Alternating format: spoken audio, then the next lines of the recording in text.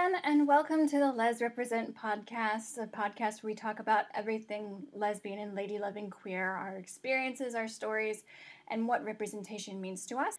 Today I have a super special guest with me, and I'm going to let them introduce themselves. Hi there, this is Dark Wiccan, aka DW, the host of the Earp Fiction Addiction podcast, the podcast all about Wynonna Earp fan fiction. I also go by the name Jen for the Fandris Fan Bus, where I am the co-planner along with my buddy Christy. That sounds like a lot that you do. Can you explain more what you do for that? For the fan bus or for Yes. the podcast? The fan everything. Bus. Tell me everything that you ever do ever. Okay, fantastic. Let's start with the fan bus. That's a little quicker. So the Fandris Fan Bus is a party bus that goes around to conventions, and fans of Emily Andrus, who is the showrunner for Wynonna Earp, can purchase tickets to ride on the party bus and party out with some other Earpers. I call it the Kick-Ass Earper Meetup on Wheels. We will cruise through the downtown area of whatever city we happen to be in and back to our starting point, and everybody gets to listen to music from the show and chat with each other and have a really great time. So that's the Fandris Fan Bus, and our bus is actually headed to ACON Canada. That's Earper Homestead Canada convention in Canada. We're very, very excited to be there coming up in August. So tickets are still on sale at fandrisfanbus.com. We'll get that plug in there. And as far as the Earp Fiction Addiction podcast, I am pretty much responsible for the entire show. Except for Delaney, who is my fabulous co-host, who I forced to be my co-host. I basically said, I've come up with this idea for a podcast because there are so many incredible fan fictions out there for the Wynonna Earp fandom. And I said, there are so many, and these authors deserve to, basically be lifted up and shared with everybody in the community. So I said, I'm starting a podcast to do this. Delaney, you're going to be my co-host. You have no choice. So deal. I will take care of 98% of the work. All you got to do is show up and be my co-host once a week, and we'll go from there. So I am the scheduler. I am the producer. I am the editor. I am the host. And Delaney keeps me sane by showing up and talking with me about these fantastic stories so that I'm not just sitting there talking to myself. That's fantastic. I mean, that's kind of how we got in contact, because I interviewed Delaney, and she had nothing but good things to say about you. She didn't quite tell the story like that. I see both sides of the story now, and it makes a little more sense. Yeah. But I talked a lot with Delaney about, like, everything. It was just a wild ride of tangents that was fantastic and wonderful. And you happened to mention that your story, like how you came out and your experiences, were so much different than hers. And I would like to touch a little bit on that, because that's one of the fun parts of being part of the LGBT community, is while we all have things similar, we all also have very different facets in our life and come through it very differently than others. Mm-hmm. Yeah, absolutely. Anything particular about my coming out story that you're interested in, or just kind of a general bio? We can start from the beginning, go through it, and then stop at the end. Well, anything, okay, just anything you're willing to share, basically. So we can go, let's start with how you realized gay was a thing. Oh, okay. Well, I talk about this a lot on my podcast. I am a theater person. I'm a child of the theater. I was actually very nearly born backstage. Wow. It was a very exciting time. I was actually ultimately born in a hospital, but very nearly born backstage. And both of my parents are professional actors. My father is actually also a award-winning playwright and director.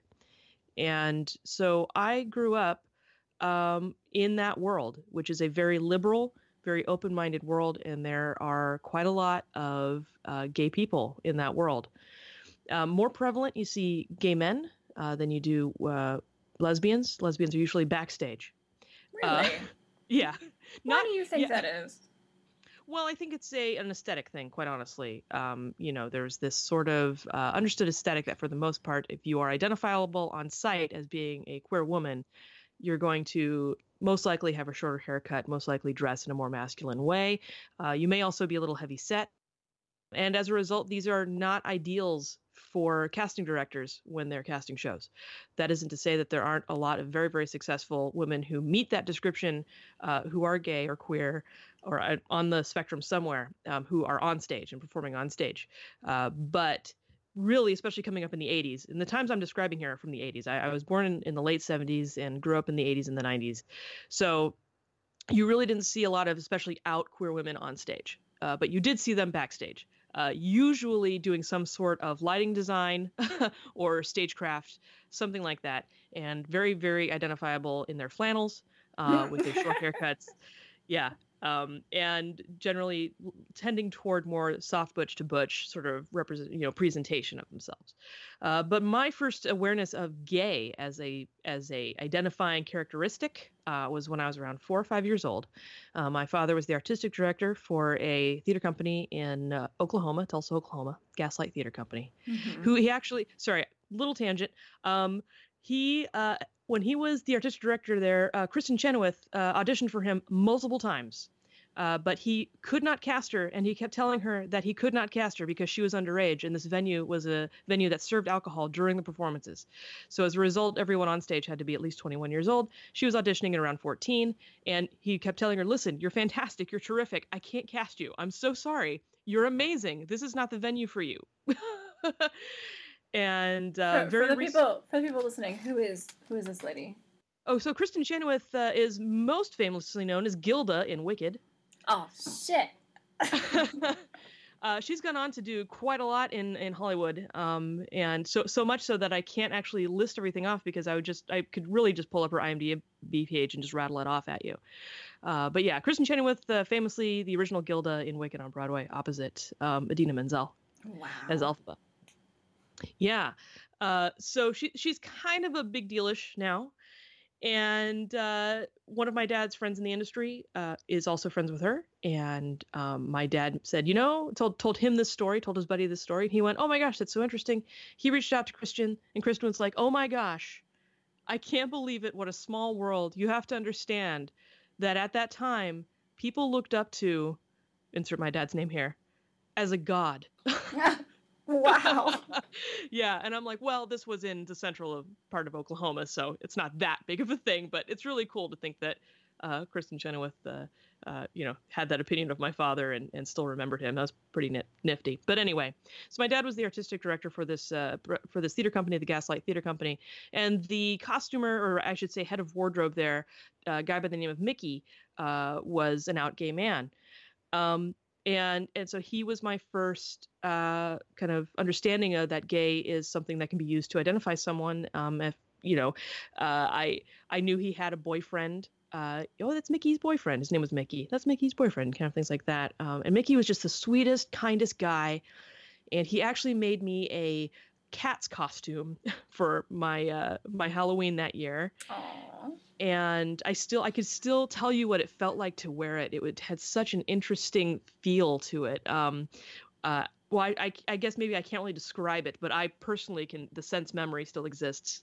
Wow. In fact, just sitting here talking about it, I can feel what the material felt like against my skin. That's amazing. Yeah, I don't know. Memory is weird, right? I can't even remember what I ate like this morning. And you're like, let me tell you about this costume I wore like 10 years ago. I'm not putting an age on you. Yeah, no worries. It's fine. So yeah, Mickey was the first man I ever knew, first adult I ever knew who identified as gay, and very sadly he did pass away due to complications of AIDS shortly after we moved on to another. Basically, growing up in the theater, you go where the work is, and the work is typically seasonal, and you just sort of follow the money. Essentially, you follow where you can go to get work, and it was the same for my family. So we ended up leaving Tulsa and moving on to another. My dad moved on to another project, and shortly afterwards, Mickey unfortunately passed away. And then, so basically, I had the introduction to gay and the introduction to AIDS in very, very short order at a very, very young age. Now, the first lesbian woman I ever met was another coworker of my father's. This was he had been hired as the morning as the second half of the morning show team for a radio station in Huntsville, Alabama, WBHP. And one of the other DJs there was I cannot remember her name. See, I can remember clothing, but I can't remember her name. But she identified as lesbian. She referred to her wife as her wife, and this was again in the mid 1980s, and nobody batted an eyelash. And this again was in Alabama. It was in northern Alabama, Huntsville, Alabama, which is sort of the Silicon Valley of the South. So it's a lot more liberal. But yeah, nobody batted an eye. And so for me, it was normal, and it was just it wasn't unusual to me at all. It's just people are people, this is so-and-so and her wife such and such. It's like, okay, great. Yeah. That's wonderful. So yeah. And not a story that you get often in the South, typically. Yeah, especially like I had like this moment today where we actually had guests over. We usually don't like to have guests because we're in the middle of nowhere. No one wants to come out in the middle of nowhere to hang out for like an hour. But we had guests that came over, and my wife works for them. They're like a very local small plumbing company, and she like does all their bookkeeping and stuff. And they came over and they were like riding our horses and doing stuff with us, and she kept calling over to me and she's like, "Honey, can you do this for me? Honey, can you do that?" And it's just like, it was this beautiful moment where she kept calling me affectionate names that we would only call each other in private, because they already knew we were out. And they already knew that we were together. They knew that we were married. They've known us for a long time, and it was just so beautiful to hear her say those things to me while other people were around. Like, it was so normalized in that moment, and it like made me tear up. And I'm just like, what kind of a world do I live in where something like that is just gonna make me have to go inside and cry?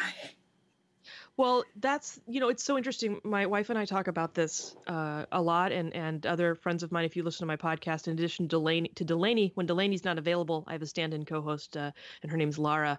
And she and I will chat quite often about how straight people have no idea. They literally have no idea how much we self-censor ourselves for their benefit. Yeah. And for our protection. But it's one of those things where Kat Burrell, who played, are you familiar with Wynonna Earp? Yeah. Okay. Like not very like in depth, which I should be by now. I have no excuses for myself, but yeah, we need to fix that. Oh no! Now I have to fight off two people because Delaney gets on me all the time, and she's like, "You need to hurry up and start watching this." You really do. You really do. Absolutely. It'll change your life. It would change mine. And I'll touch on that, I guess later. But Kat Burrell, who plays Officer Nicole Hott, who's one half of the main romantic relationship on the series between Waverly Earp and Nicole Hott. Kat Burrell recently said at Klexicon that when she finally, and I'm paraphrasing, I'm grossly paraphrasing here, but essentially what she said was it had never occurred to her that LGBTQ people didn't see themselves represented in media growing up. So it was just not something that we experienced. We didn't see reflections of ourselves. And she said when she realized that, it made her so angry. And I mean, Kat Burrell is the true definition of the word ally. She really is, because when she was cast as Nicole Hott, she started learning, and she is a fierce advocate for the LGBT community. We couldn't have asked for a better ally in her and Dominique, who plays Waverly. And just, she had the entire room in tears, except for me because I'm a cold-hearted bitch. But she had the entire. It takes a lot to get me to cry. It takes a lot. I cannot even tell you. There are so many times where like people around me are sobbing, rightfully so, and I'm just like, I am evil. I recognize the depth of this moment, but the waterworks just aren't gonna happen. But I feels ya, but the tears, I can't express it physically in this instance. Put me on stage in a role where I have to cry on command, no problem. Oh wow. I mean, it's awesome. You have an awesome talent. I can tell you the secret. You want me to tell you the secret to how I cry on command? Tell me the secret. I trick myself into thinking I'm about to sneeze and I have to hold it in, and that causes my tear ducts to react. You're Yeah. a genius. We got a It's mastermind here. yeah. But yeah, no, there really wasn't, especially in the 80s. And I mean, gosh, even going back even further, to our four lesbians and, and four queers, to our elder states dykes, they no none of them had any really form of positive representation at all in any form. The closest they could get were pulp novels were guaranteed one or both of the characters would die. Oh So my it's god. like, you know it's just something that straight people have no idea. They have no idea how much we self-censor ourselves in public. And I've gotten to the point where my wife and I have never been ones to self-censor. We really, unless we're in front of people who we know are conservative and could cause us a serious problem, Mm-hmm. we rarely self-censor. And as a result, we are literally the most affectionate gay couple I have ever seen in my life. That's amazing. Like, I wish I could just be around you guys and watch, because I've seen so many tweets and I've had so many stories with people where it's like they saw gay couples in the street and they just watched them, and it wasn't because they were like they didn't want to make them uncomfortable and they didn't want to make them feel like they're being like judged or anything, but they just watched them in public because God, it's so nice to see that out in public. And it's like there's no right way to walk up to somebody in a grocery store and be like, I swear to God, I was staring at you guys because you were cute, not because I didn't like you. Like, Yeah. there's no polite way to do that in the dairy aisle. So, Right. I mean, what are you Like, going to just so you know, I wasn't staring daggers. I was gasping in awe. do? I was sitting here trying not to applaud because it's a little awkward here. Yeah. Yeah, but I think that it's one of those daring choices that we have to make as queer people. We have to make the choice to be open in public despite the risks, because the more our presence and the reality of our existence is made public and validated, the fewer people can say, well, I've never met a gay person before, you know? I can't believe Or anyone can actually fucking say that today. there are people who say that today. And it's like, no, honey, you have, but for their own safety, they didn't reveal themselves to you.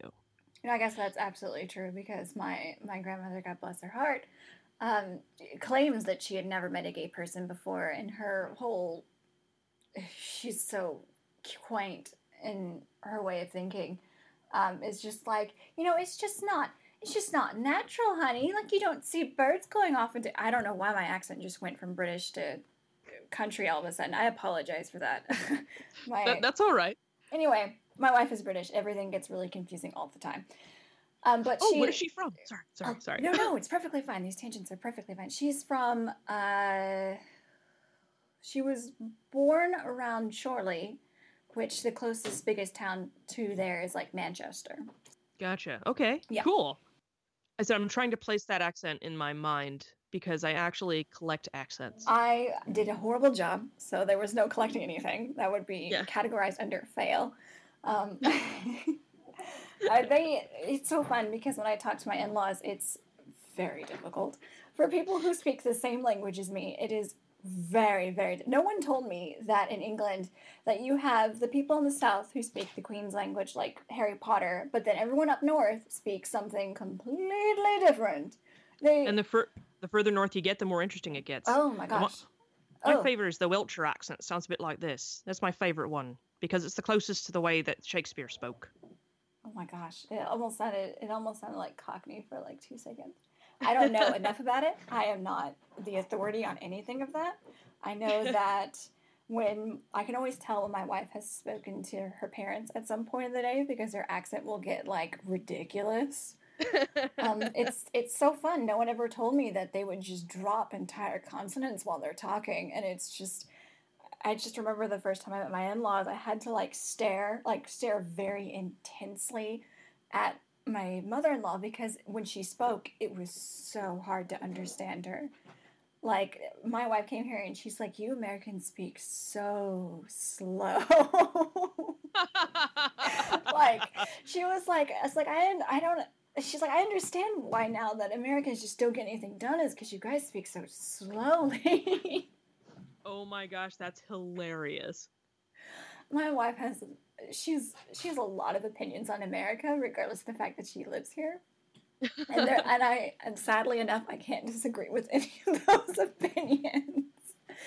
Like she's like, Americans are so ridiculous. Like they try to front that they're not stupid. It's like, but you guys literally call the blinking light on your cars blinkers instead of indicators. Well, yeah, because we're describing the action that they do. Yeah, but it's just so They funny. blink. Exactly. And she's like, oh, it blinks. Let's call it a blinker. And I'm just like, honey, I understand. Well, they call car hoods bonnets and the trunks boots. How does that make sense? Car boot sales, those are a trip. I mean, at least at car boot sales in England, you can literally pick up like something for like, oh, I don't know the equivalent. I don't know the market for it anymore, but you can pick up like a bag of coins, and it turns out one of those coins are like worth like $100 here in the U.S. Freaking, you go to any kind of garage sale here, you'll be lucky to find anything that's like $5. America does not have good antiques at all. We don't. Well, we're not old enough yet. I mean, we have enough imports that we should have some kind of antiques that are decent, but it's just like I have a horrible addiction with watching antique shows from over the pond. Oh my god. Me too. Me too. Love it. I'm a huge Anglophile. I love BBC. Do you watch Bargain Hunt? Yes. That is our jam. Oh my gosh. It's hard to watch it now that Tom's not there because for some reason, or was it Tim? Oh man, I am bad with names tonight. But it was so hard to watch it without the main host that's usually there. Like they switched hosts since then. It's really hard for me to watch, but I love it. I love all of them. I love Anita. I was like, she is the grandmother I wish I always had in my life. I mean, you know who I'm talking about, right? I'm not just talking to myself. No, I do know who you're talking about. The funny thing is I didn't actually remember their names, so now I'm having to quickly apply names to faces. Anita's the Scottish one. She's like the older Scottish lady. Yes. Oh, yes. It's so funny. Like, I love those shows, and like I love the little history segment they have in there, and it's just like you have like antique kind of shows here, and it's just like storage wars. You go in there and they're like, okay, you have an hour to find 3 items that we can sell at market. Let's have a small segment about how I tell you how this thing is like a priceless antique and how I found it for like a quid or some crazy shit. And I love it. I absolutely adore the show. And Anita, I think I learned fun little tidbits. Like she was like the first female auctioneer in Scotland. Like, I was like, I didn't know that was a very, of course, like most occupations, it's a very gender dominated thing, but she was like the very first one in Scotland. And I think they said that after she became like the head auctioneer in her auction house, like twice as many female auctioneers just started popping up all over the place. Like that's just another wonderful thing that people don't understand about representation, that once we see it once, people realize that it's a thing that you can do. And just so much more happens. Yeah, absolutely. Absolutely. See, we got somehow back on track. Good job. Woo! High five. Way to bring it back around. I'm very impressed. Yeah. Took me a long time to learn that skill, and I'm still not quite there. Speaking of which, where are we? Well, I'm currently in the Pacific Northwest. I'm not sure. I think you're somewhere in the Southeast. Yes, I am in Texas. So. Oh, okay. Yeah, I don't know if I mentioned that before. You might have, but I speak with so many people across the country and the world that it all kind of just mushes into one giant world. Basically, like I spoke from someone from Argentina, and I was like, yeah, they're like underneath us, right? The same time zone. Nope, that is not where Argentina is. Argentina is way over there. It's even past New York. And I was like, what? I don't know geography at all. Here's my worst subject ever. It's like, you asked me to find anything in the United States, period, that's up past, like, Alabama, and I don't know what's up there. I'm just like, it's up north somewhere. It's like, it's somewhere up in there. I couldn't even tell you what was on the East Coast, because I'm just like, it's too many tiny places. I'm used to driving 4 hours in any direction and still being in Texas. Okay, you just can't do that when you're up there. Like, you drive 2 hours and you're, like, past Pennsylvania, and you're like, how did we get here? Oh man, I used to work for a company in northern Pennsylvania, and while living in Las Vegas, Nevada, so I was literally commuting Oof. to Pennsylvania once a month for about a week at a time, and then I'd go back to Nevada, and we had a local office there. But frequently, when I was in Pennsylvania, I would make it a point of renting a car and driving up to New York City to catch some Broadway shows. And I was always so funny because you'd basically just drive. You drive north, you drive up through Pennsylvania, through Delaware, through New Jersey, and then boop, you're in New York City, and it is a 2-hour drive. That's absolutely crazy. Like Yeah. I took the most insane journey of my life and went up to Niagara Falls and back within like it wouldn't even say 48 hours. It was supposed to be a 48-hour span of time. That's freaking impossible. Don't try it. It's dangerous. But we got up there and we got back and we didn't really stop anywhere but to sleep. I think I stopped in Chicago once to like fall asleep. Not even Chicago. It was Cleveland. I remember because I went to a gas station. I was asking somebody where we were and they were like, "You're in a bad neighborhood." And I was like, well, I don't know where I'm at. Yeah. Thank you for that information. Can you Ew. be a little more specific? Street names, neighborhood call. What's the neighborhood call? And they're Yeah. like we freaking lost signal somewhere in Cleveland. It was awful. And they were like, the highway's that way. And I'm like, okay. I should have told by the bars on the window that it was not a good neighborhood. They had one door in the gas station and it was really just to let the person in. And then they were just like in a booth covered by bars. That sounds like a great place to be all night long. Yeah, no problem. But anyway, we drove all the way up there and it like literally a quarter of our drive was just getting out of Texas. It was like the most agonizing thing ever because my wife is from England, so you drive 2 hours in any direction where she pretty much grew up in and you're at the ocean. Mm-hmm. Here you drive like 2 hours in any direction, you're still in Texas and back to the town centers, and any town you go into that's not a big town looks the freaking same. You feel like you've been driving in circles. There's like pastures, there's some trees. Depending which direction, you might start seeing some hills. You might get into a desert. It's just like, it's the same. It's huge. It's humongous. I once sent my sister-in-law a picture of Texas on top of places in Europe. And we took up like half of Europe almost. That's over exaggerating. It was like a quarter of Europe. And they were just like, how do you live there? I don't know. It's huge. Anyway, but seriously, once we got out of Texas, like every other state just like disappeared within like one fill up. And I was like, wow, it's like we stop in every state just so we can fill up on gas and then we keep going. It's like you can easily get lost here. I think I took a wrong turn somewhere in Cincinnati and ended up in Indiana. And I was like, we're not going the right way. We didn't pass by here on the way. This is the opposite direction of the way we should be going right now. But that being said, I have awful sense of direction. Can follow directions. I can't make sense of them, though. We got off on again. Anyway, so you've seemed to have traveled around a lot since you were a thespian, would you say? Yes. So, you traveled around a lot. Did you see a lot of cultural differences? Especially with the LGBT community, because you said you were from a northern part of Alabama, and it was surprisingly pretty cool up there.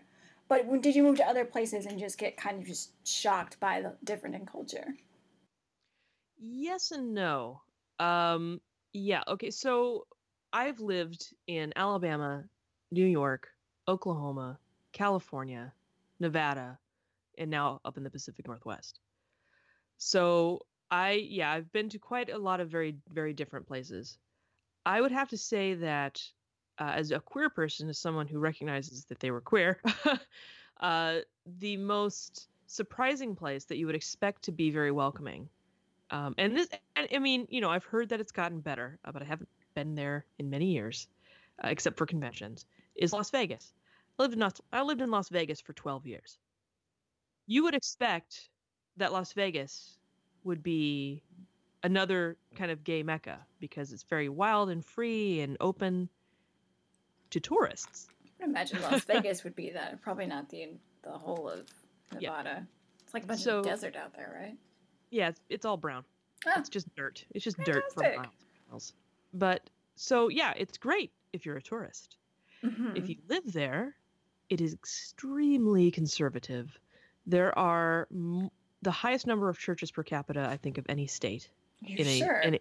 mm-hmm. Probably because the And state's small. Like there's like a church on every corner here. I'm not kidding you.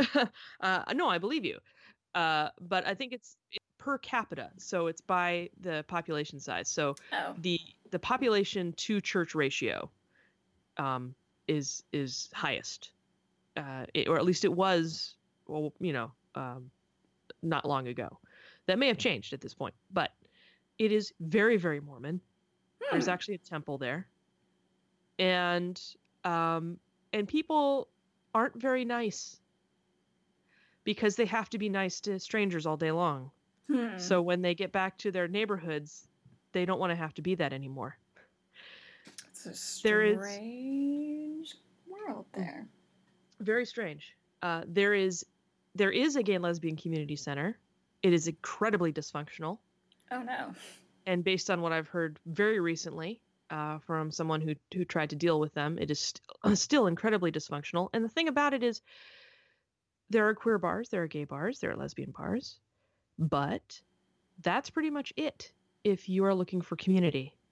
And if you're not someone who goes to bars like myself, like my wife, it is very, very, very, very difficult to find other gay people and other queer people to build Hmm. community with. So that was a shock because when I first moved to Las Vegas, I had just come out and I was thinking, what perfect timing. This is the city to be out in. Mm-mm. Oh no. No, Well, thank you for letting me know. I know that Collecticon happens there now, and I would only hope that that would change things, but that's a once a year event. that's So, once a year and it's on the strip. It's in what's called the resort corridor, and that is where everything is fine. Everything's peachy keen swell, no problem. You start to filter off into the surrounding suburbs where it is really just people living their lives day to day, trying to get by, and it is a completely different scenario. wow. Yeah. So yeah, if you're going there as a tourist, you're fine. Don't worry about it. Be open, be free, kiss each other, in public. Hold hands. You're fine. You're safe. But if you're living there, it's rough. Wow. You can go in more into that if you want to. This is actually the first I've heard of this. And I guess I've never really taken that into consideration. I know that living in Las Vegas is very difficult in general. Like the market is awful, but everything's still expensive. Yeah, it's a mess. The housing bubble crisis hit Las Vegas the hardest, I think, of really any Western state.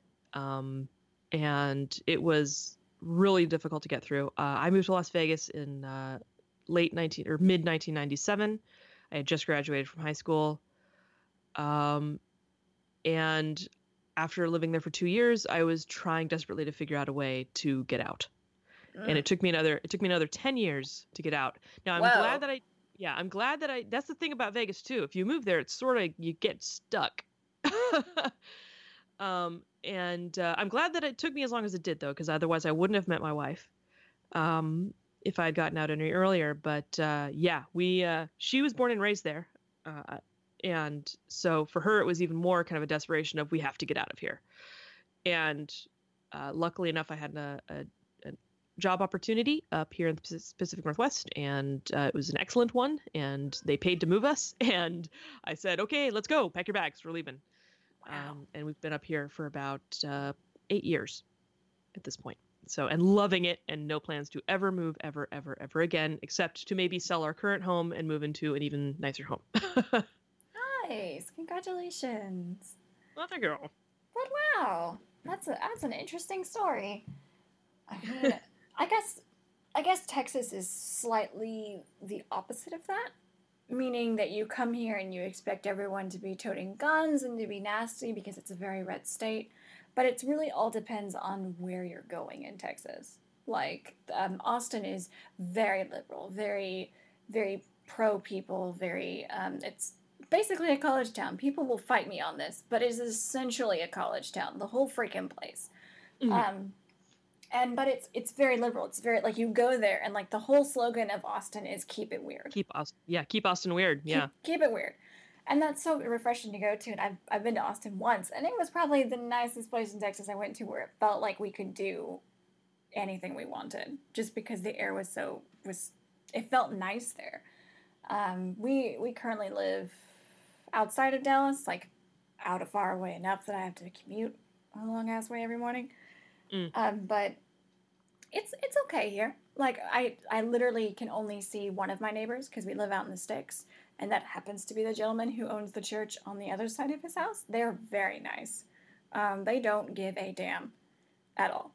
No Like pun they're intended. very, yeah, literally, they don't give a damn. In fact, they come over every on occasion and give us free eggs from their chickens, and we are very happy with that. Um, but it's just like people don't seem to care because when we moved in, we were like, okay, we're living out in the country. We don't know how these people are going to react because me and my wife, we lived in Dallas for a while, and Mm-hmm. it is impossible to afford living there and have horses. So we moved further out, and so we were concerned with how that was going to be because my wife's already gone through several different culture shocks coming to America. Mm-hmm. One of them being that England, it's she couldn't explain it for the whole of England, and I don't expect her to. But from where she lived, it's a very private thing. Like a lot of things in English culture is very private, and your sexuality as well as your religion are both very private things. Like she had Mm-hmm. never seen a billboard that was Jesus is the way, or you're going to burn in hell if you do this. She's never seen billboards like that before. She's never seen a church on every corner. Like none of her churches back home are less than 200 years old. So, and Mm. she was also Yeah. raised Catholic. So she just kind of coming here where people will literally say God bless you while you walk down the street, and some people even will even walk up to you and just be like, I want to pray for you. That's a whole different world to her. So she's already had to deal with being in a place where, back at home, she would just be like, "Yeah, I'm gay. What the fuck?" It's like Mm-hmm. something that doesn't really matter because it's private and it's in your own life. And then she comes out here where it's literally like we can't even hold hands in public because she's worried that she's going to stir the pot somewhere. Right. And so we moved into the country and we were just like, we don't know what we're going to say to our neighbors considering these are the only people that are going to hear us scream at night if something happens. And none Right. of none of them give a shit. Like the second day we were here, like fencing up the house and doing all sorts of crazy shit, my mother was like meeting our neighbors and telling them that we're married and gay. And I'm like, thank you, Mom. Thanks for just doing that while I ran out to the store to get some freaking piping. Like, why did you do that? And she's like, who gives a crap? And I'm like, thank you for having faith in it. And luckily, none of them gave a crap. Yeah. Luckily, none of them care. In fact, one of our neighbors actually invited us over to a cookout where we quickly left after like 20 minutes. Like after we shoved some food in our face, and because a bunch of people kept coming over to us and they're like, oh, you live next door. And they're like, you two live alone? And we were like, yes, we live alone. And we just had to realize we had to deal with other people that didn't know we were gay. And we were just like, this one lady actually came around and asked us the same question twice. And she Oh, was wow. like, we're leaving. And I was like, okay. And I was like, we have a handyman coming over. We gotta go. But it's interesting having to explain to people when they're like, you two girls live by yourself? It's like, no, actually, we live together. We live together, yeah. That's sort of the point. That's the point. It's like we have no men. This is a no man zone. The only thing on Yeah. our property that even remotely resembles a man is a gelding who doesn't have balls anymore. So I mean, but it's a whole different culture, and it's just we're in a lovely place where none of our neighbors care. They know that we're married. I mean, we don't flaunt it, we don't throw it out there, but it's pretty clear. Um, and it's just no one seems to care out here, and you will find pockets of those kind of small communities that kind of just don't care. Like there's unfortunately when my wife met my grandmother, that was kind of my coming out. Like some people would call me rude for literally texting my parents and being like, oh, by the way, I'm getting married and that person's a woman. But at the same time, like everyone kind of knew. It was like that elephant Yeah. in the room that nobody wanted to talk about, and they just thought it would kind of go away if they didn't talk about it, which, nope. That's not how it works. That's not how it works. That elephant just paints itself with rainbows. Not quite. Yeah. Anyway. Like, it's really interesting in that, as we were talking about earlier, I grew up in a very queer positive environment, being in the theater and in the arts. But so as a result, I wasn't introduced to the concept of it not being okay until I was coming to terms with my own sexuality and happened to tell someone who was supposed to be supportive and professional, and they reacted poorly. And that was when I actually, the first person I came out to was a therapist. And they immediately grew uncomfortable, very clearly, and they shifted in their seat and their entire body language changed. And when you're in the theater, when you're studying acting, body language is everything. Your body is your instrument. It is how you communicate beyond just the words that are given to you in a script. So it's something that I am particularly very keyed into, and even at a very young age, because I started acting professionally when I was 5 years old. So it's just part of something that you're keyed into. It's sort of like when you meet another woman and you glance at her nails to see if she's gay. you know but it's that sort of thing. You're looking for clues and cues and things. So this therapist, she immediately, her body posture stiffened and changed, and she grew uncomfortable, and there was a tremble in her voice. Wow. And that was the first time I thought and realized, oh gosh, this isn't something that is necessarily a good thing or an accepted thing. And to have that reaction from a therapist and to get that messaging from a therapist, I mean, she didn't say anything negative verbally. She said nothing negative, but it was all her physical language. And so I immediately went back in the closet, and I hadn't even come out really. And that was when I was 13, I think. Yeah.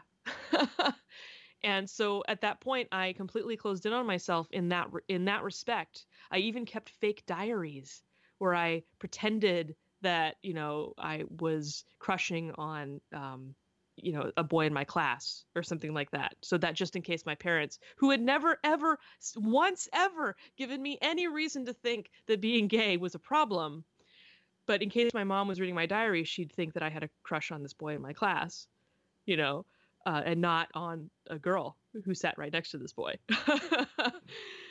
So I actually hid it from my parents, who I'd never really needed to hide anything from before. So that was quite, that was a very formative moment for me in that therapist's office. Wow. I am so sad that happened to you. Like, when I was younger, that there was like two bands that every child knew. It was like NSYNC and the Spice Girls. And while I went over to a friend's house, they would she would have this giant poster from NSYNC, and or was it the Backstreet Boys? Crap, I can't tell the two apart. Neither. I mean, I can academically, but yeah, and they would just pull out this big poster, and all the girls would talk about which boy it was that they liked most. And it would get to my turn, and I just kind of looked at the poster, and I just picked the one that nobody else was picking. Apparently, he had like a funny looking nose, and they didn't like that. And I was just like, I like him. JK, I liked Scary Spice like the whole time. Yeah. But yeah. It's that kind of thing. Like, you kind of, even at a young age, you can feel when something isn't right. Like, you can feel like you don't want people to judge you. And it makes me sad to hear those kind of stories, because people actually have absolutely no idea how they make other people feel when they do shit like that. They have absolutely no idea what they're doing, because it's something they just can't comprehend. No, I was going to say, and again, just kind of circling back to, what we were talking about almost at the very beginning of the podcast, in that straight people have no idea. They have no clue. None. And there are allies who genuinely do try to learn and understand, and that's great and wonderful. But the majority of the straight community just has no idea. And it's very, very frustrating. My sister's the same way, unfortunately. She knew I was gay before my parents did, and before my father's side of the family did, and she technically told them before me. Oh, the no. jerk. Like, I was engaged to, well, I'm not even engaged yet. I was talking to her about how I was going, how we were going to get married.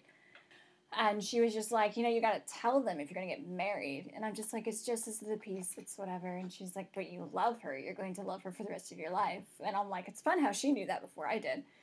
And she was just like, she just went ahead and told them. It's like, she's like, I know that they know, but I don't know how to tell them. And she's like, well, I've already told them. And it was like literally the most frustrating thing in my life that she went ahead and was basically went ahead and told them. And I was like, well, what did they fucking say? And she would not tell me their reaction, which was Oh, even that's not worse. fair. Which That's was horrible. even worse. And so when I told them, oh, by the way, I'm getting married and this happens to be a woman, I mean, it's a bit anticlimactic to the story considering they already knew. Right. But she didn't understand what the problem was. And that's easy for her not to understand because she's never been on that side of the fence. She's never been on the side of the fence where she would have done something that would have made them very possibly disown her. Like she's always been my family's been divorced basically all of my life. Like I turned 1 year old and my parents were already divorced. So living with two different families is very, very common to me. So while I was more attached to my mother's side, who's been the more irresponsible, crazy, wild person, she was more attached to my father's side, which was more conservative. My father's a police officer, his wife's a nurse. Like everyone just kind of branches off into that. The men go into the military and the women go off and do nursing stuff. Literally, you could track like 15 different people in my family that has the same MO, just the same thing over and over again. And she fits into that life and she likes it, and she just doesn't understand what it's like to be that outcast, and then to even have this great secret that you're worried is going to make you lose everything you know. And she just was like, well, I just already hadn't told them. And then she doesn't understand why I want to see more gay people on TV. Yeah. Like, we've had an argument over dinner where she was just like, well, why do you need to see them? Like, they're there. And she's like, I know. Oh, man. I know. And just because I hadn't seen her in like a year, I literally looked at her and I said, we're not going to have this conversation here because I don't want us to leave with me yelling at you. And that's basically how it was. And we just stopped the conversation because at some point, when you're talking to someone that just has absolutely so much privilege in what they have that they cannot see anything outside of it. Yeah. And I already know my sister as that person. Like one day I'll be able to sit down and have that actual talk with her. But I was just, strangely enough, I talk about this shit on the internet all day. But when it comes to saying it to an actual person, it's harder to form rebuttals when I can't just sit there and untype the message like a dozen times. Right. Yeah, absolutely. It's so much harder when that person is close to you. Absolutely. Like, yeah. To finish the story of what happened when my wife met my grandmother, which was her introduction to me formally saying, by the way, Grandma, I'm gay. This woman is going to be your granddaughter-in-law. She took us into another room, and I knew this was going to happen, but I didn't know to what extent. She essentially sat us down and made us read pieces of the Bible because the thing is, my grandmother had no malice against us.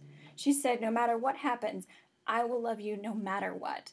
She's like, but it's not about what I think. It's about what God thinks. And she went through this whole ritual like she had been practicing it for a while of what she was going to do. So she could like check all of these boxes to make sure that she would still go into heaven when she died. Because I don't know what they teach us down here, but apparently it's something along the lines of if you see somebody sitting and you see someone going down the wrong path, if you do not tell them that they're doing wrong at least once, then you'll be held responsible when you die. Which is bullshit. Which is the most manipulative bullshit I've ever heard. And, anyway, after we had that conversation, it was all fine and dandy. Like, she took my wife into the other room, she showed her how to, like, make my favorite dumpling soup, which, how nice of her, as if she didn't know that I was going to be the one cooking. And, it was wonderful. Like, she completely welcomed her into the family. And it was as if she never sat us in another room and basically made us read a scripture where he equated gay people to the same people as cheaters and liars and murderers. It's fantastic. Yeah. The subject got dark. I'm really sorry. That's okay. That's all right. It's one of those unfortunate kind of facts of life when you're queer. The majority of us have very poor experiences with church and with religion.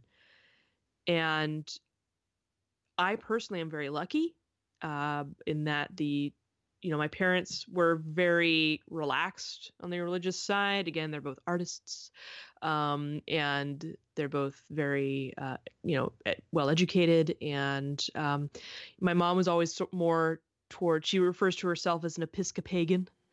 Um, she kind of blends mysticism with the Episcopal version of Catholicism.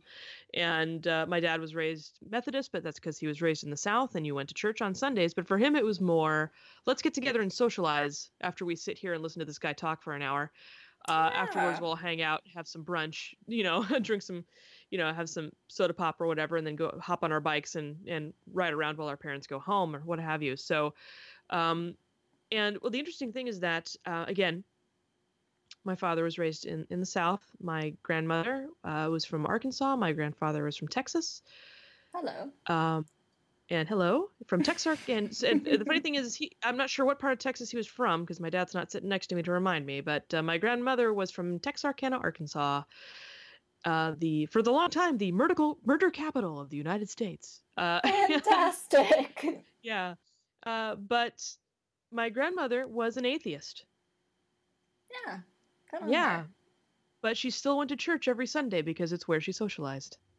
It's how it's how you saw your friends. It's how you saw your your barbecue buddies, I guess. So for me, we went to church now and then. It was always the Episcopal Church, and it was always a very liberal situation. And 9 times out of 10, the pastor, or in this case, the minister, happened to be a woman. So it was always very relaxed and cool and no problem. I don't like to speak for my wife or over my wife on this, but I will just say that she was raised in a very conservative religious household, and her coming out was not a pleasant experience. Yeah. I'm not really going to go into further detail than that, but it's unfortunate. Yeah. But let's go on to happier tops. Sure. Tops. Yeah. Tops. Let's go into happier topics because for some reason I dove that straight into sad topics. I apologize for that. I usually try to keep this a little lighter, but sometimes it's hard to ignore those things. That this is stuff that we go through, and when people ask us, well, why do you need more representation? It's to stop this stuff from keep happening over and over and over again. Because I do feel blessed in the way that I've talked to many people that are from the 70s and even older than that their experiences are just almost completely alien to my own, where they had to be in the closet almost pretty much all of their lives and never be able to tell anyone, and that they just sort of, they've lived this secret life from society.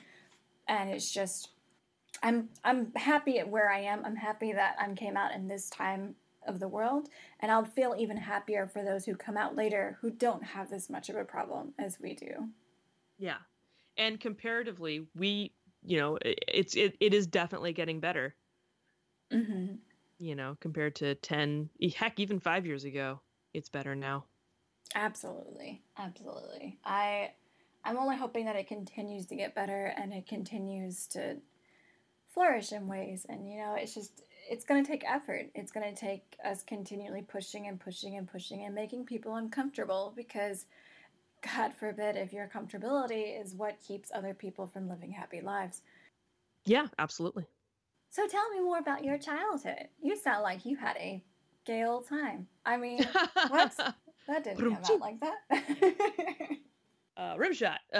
Yeah, no, it was a very fun and generally fulfilling childhood. I would say the most frustrating part of my childhood was having to go to school, because I would much rather be doing theater and art with my parents.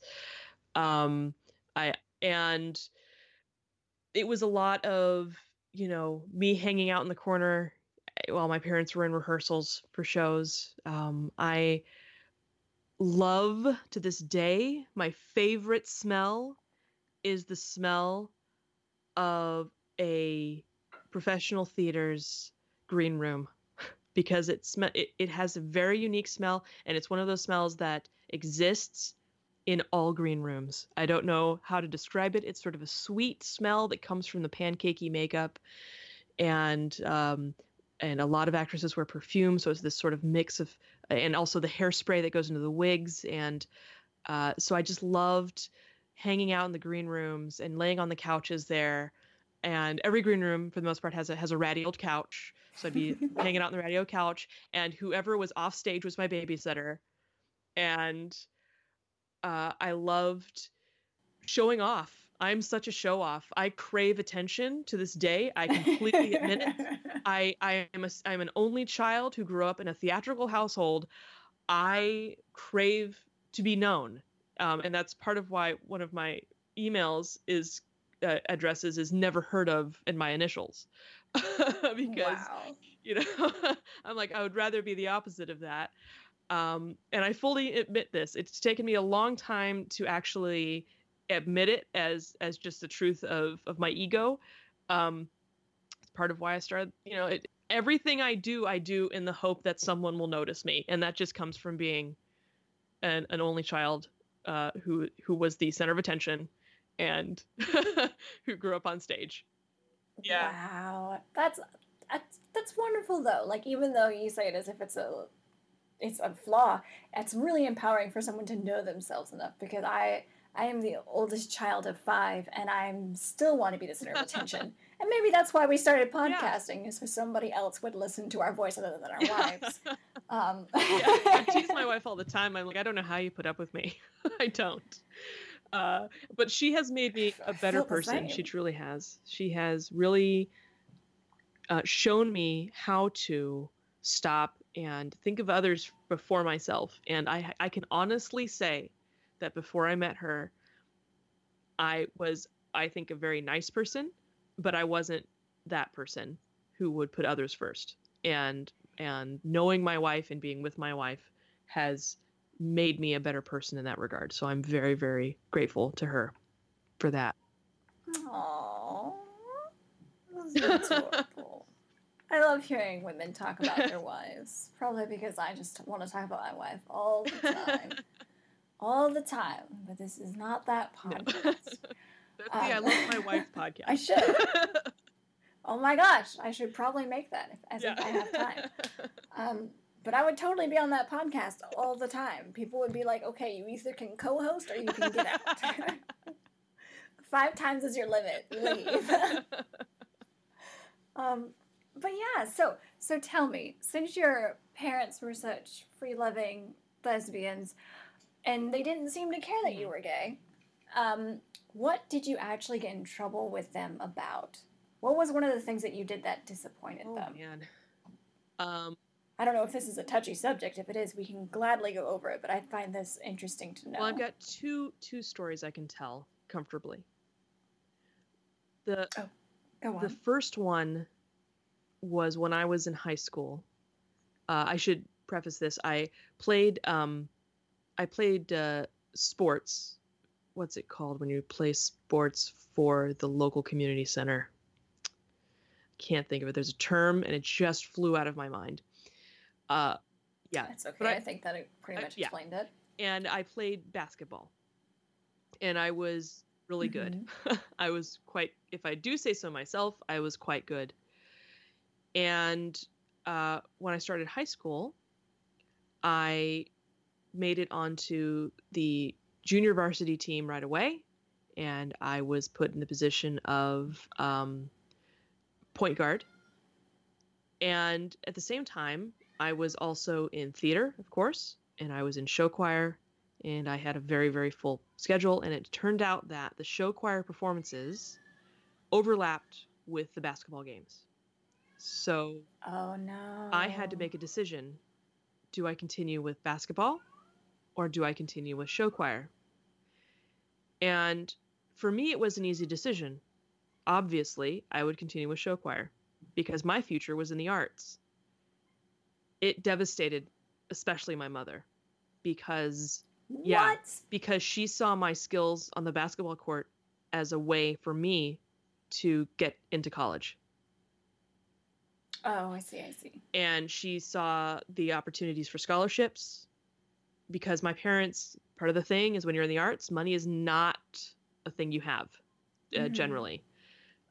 If you are a working actor, you can get by, but you don't have a slush.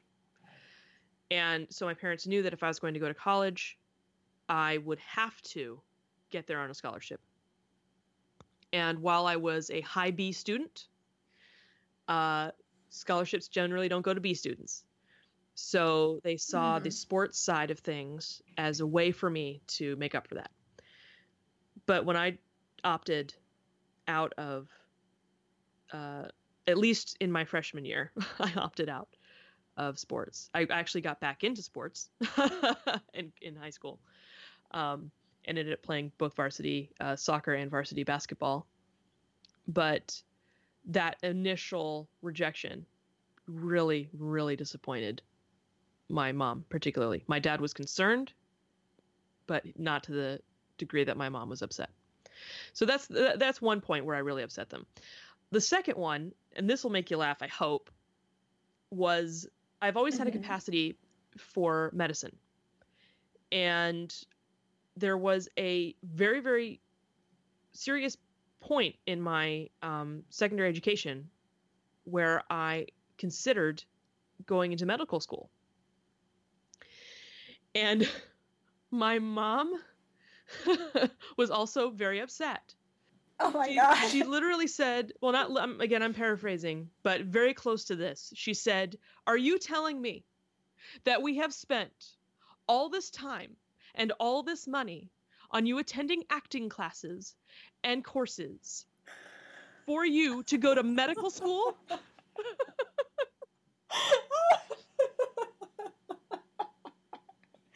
They can't help that they have a very Yeah. talented daughter. Like, what do Yeah. you do with that?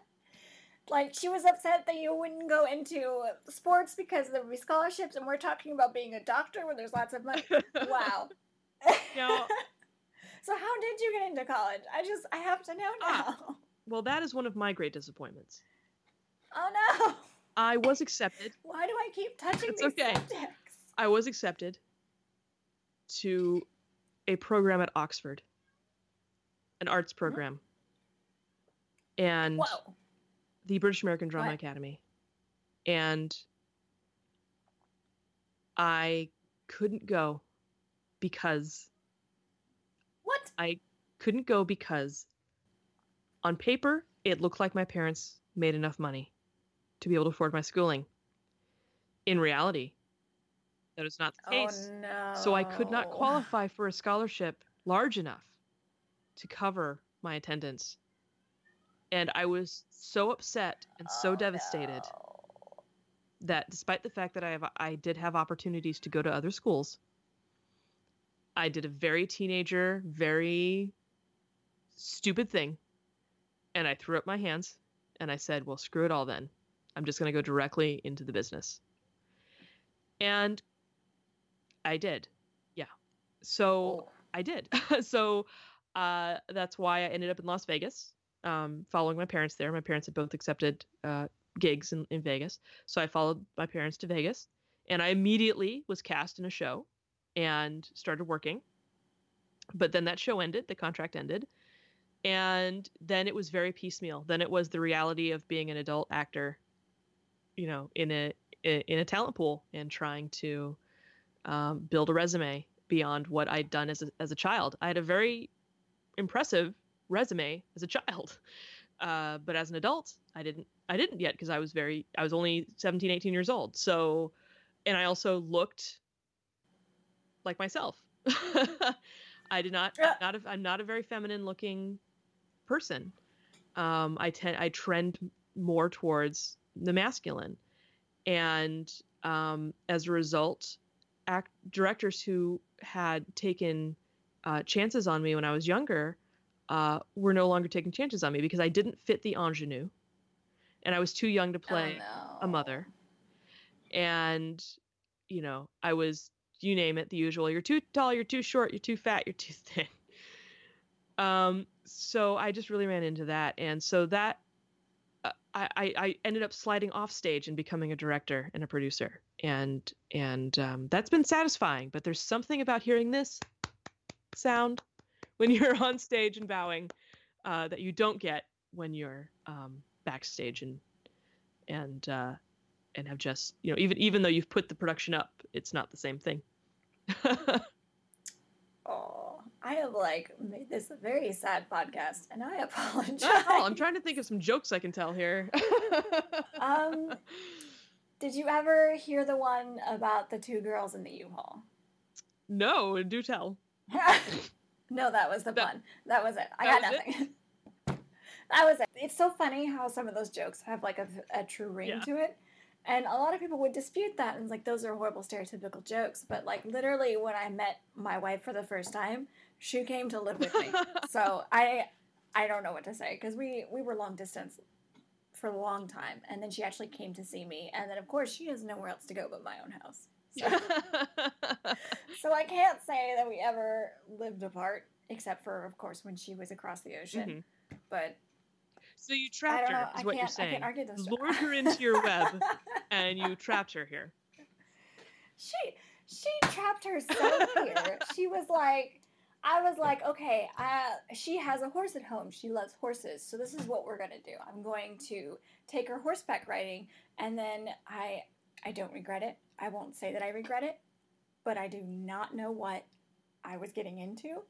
And then after that, it was, honey, let me buy a horse. Mm-hmm. And I was like, okay. And now we have 5.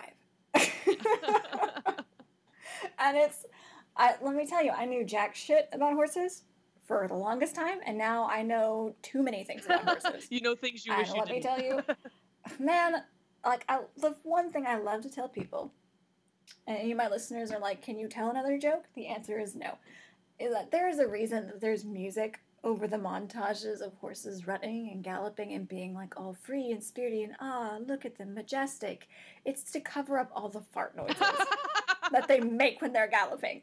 Let me tell you, there is nothing quite as just, these horses are goofy ass animals. They are not majestic. They are not powerful. I swear to God, the people who use horses as their mascots have never had a horse in their life, because they are the most hilariously ridiculous baby potatoes you've ever met in your life. Well, now you know what you need to do. You need to go and find one of those videos of horses running through the fields and take away the music, the music, and put in just fart noises, just repetitive fart noises. Like that's what it is. That's what it is so much. Like, I had this horse that she's absolutely gorgeous. Like, everything about her just is like, because we do show horses, God forbid we do something cheaper. And she's just absolutely gorgeous. And let me tell you, whenever she starts to run and buck and she starts acting like a complete fool, it's just immediately followed by fart noises all the time. Like, she'll start running and all of a sudden all you hear is as she's running. And it's just like, yes, our majestic beast. That's how she self-propels, really. It's she's a natural gas engine. That's all. Exactly. That's why she runs so fast. Anyway. And now she's pregnant and she's going to have another little fart. In fact, that's probably how the baby's going to come out. She's not even going to realize it's happening. She's going to be like, boop. Anyway, I love my animals, regardless of the one that's been screaming in the background almost this entire podcast. I don't know if you've heard her yet, but I was 2 seconds away from getting up and like just very lovingly throwing her in the other room. I love how all of my creatures are like sleeping on the living room floor, because it's not like it's sleep time, and she's just walking around howling like she's by herself. Why do you creatures do that? So you have multiple furry babies, as you told me before. Tell me about them, so I don't feel alone in this world. Absolutely. So I've got 2 dogs and 3 cats. They're all rescues. Mm-hmm. Aww. They are all their own unique individuals. They all have their own unique personalities and quirks and likes and dislikes and rules that they have made for themselves that they follow. It is so fascinating to me to watch my animals interact with each other and with the world around them, because some of them are very almost OCD, and they create rules that they must follow. Otherwise, who knows what'll happen. We have never done anything that we are aware of, my wife and I, that would cause our animals to be stressed or have anxiety. But a couple of our kids do. Our smallest dog and our middle cat both are very anxious critters. And it's interesting to watch. They are the ones who really make rules for themselves that they have to follow. It's interesting also to when they play together, when the animals play together, they come up with games. And there are rules to the games. And if you watch them long enough, you can figure out what the rules are. And it's really, they're so smart. They're so intelligent. And they're my little fuzzy bubbies, and I love them so much. Each of our animals has their own theme song. Oh my God. Yeah. And they either really love or really hate it. Oh my God. Our dog Erin, who we've had for a little over 10 years, and we've had her for 11 years, she has her own theme song. She has several theme songs, but she has one that we've been singing for her since we brought her home. And now if we start singing it to her, she's just like, oh my God, can you stop? Such side eye. Like, can you oh my God. stop? I have heard it. I know that I'm the greatest dog in the world. You can stop singing about it. Oh my God. Yeah, actually, what is the song? Is it a song you guys made up? It is a riff on The Greatest Song in the World by Tenacious D.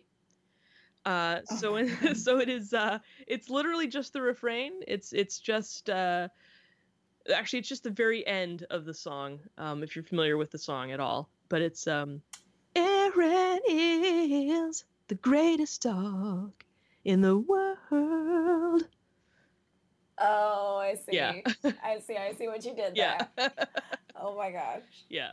That's hilarious. I mean, my wife does something like that. Like, I think I made a comment once upon a time that if we'd have not made some kind of domestic remix of either Riding Dirty or, oh my God, what's the other song that we call, or Into This World, the Disney version? If we haven't made some domestic remix of that song, then we're not having a good day.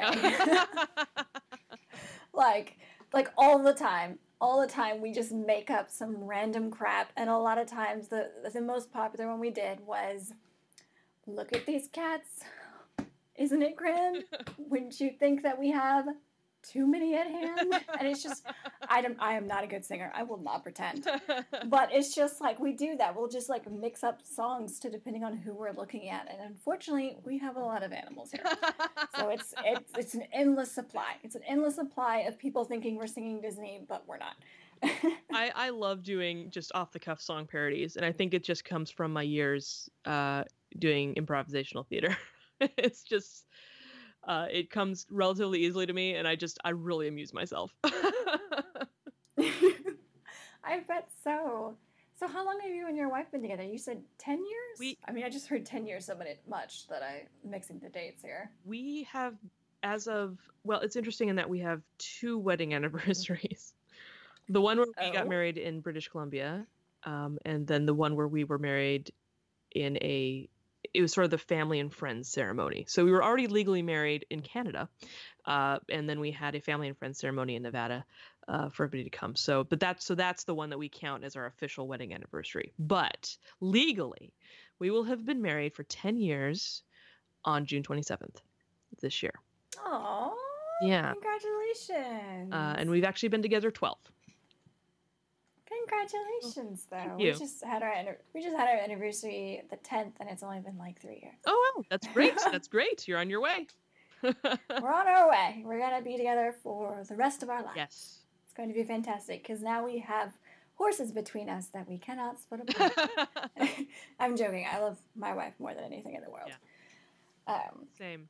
You should be able to know, because if you knew me as a person, they would be like, you live in the country with horses and do domestic things? Somebody would tell you that that you were talking about someone else. Because they were just like, you don't do those things. You're not domestic. And I'm just like, I know. I don't know what happened. Like this is one of the things that it's really sad because I came out to myself when I was in college, and I didn't realize that before then I had kept a part of myself so buried in there that not only did I not know who I was, but I realized that no one who grew up with me knew who I was either. Mm-hmm. And now that I'm out and I'm so happy and I've had time to actually explore who I am, I realize that I go to family functions now and people still treat me like they did like 10 years ago, and it's like I'm a completely different person. And it makes me sad now that there will be some people in my family who will not know me as that better person because they can't get past the fact of who I'm married to. Yeah. What? Am I making this podcast sad? No. Well, let me tell you a funny story. Go ahead, please.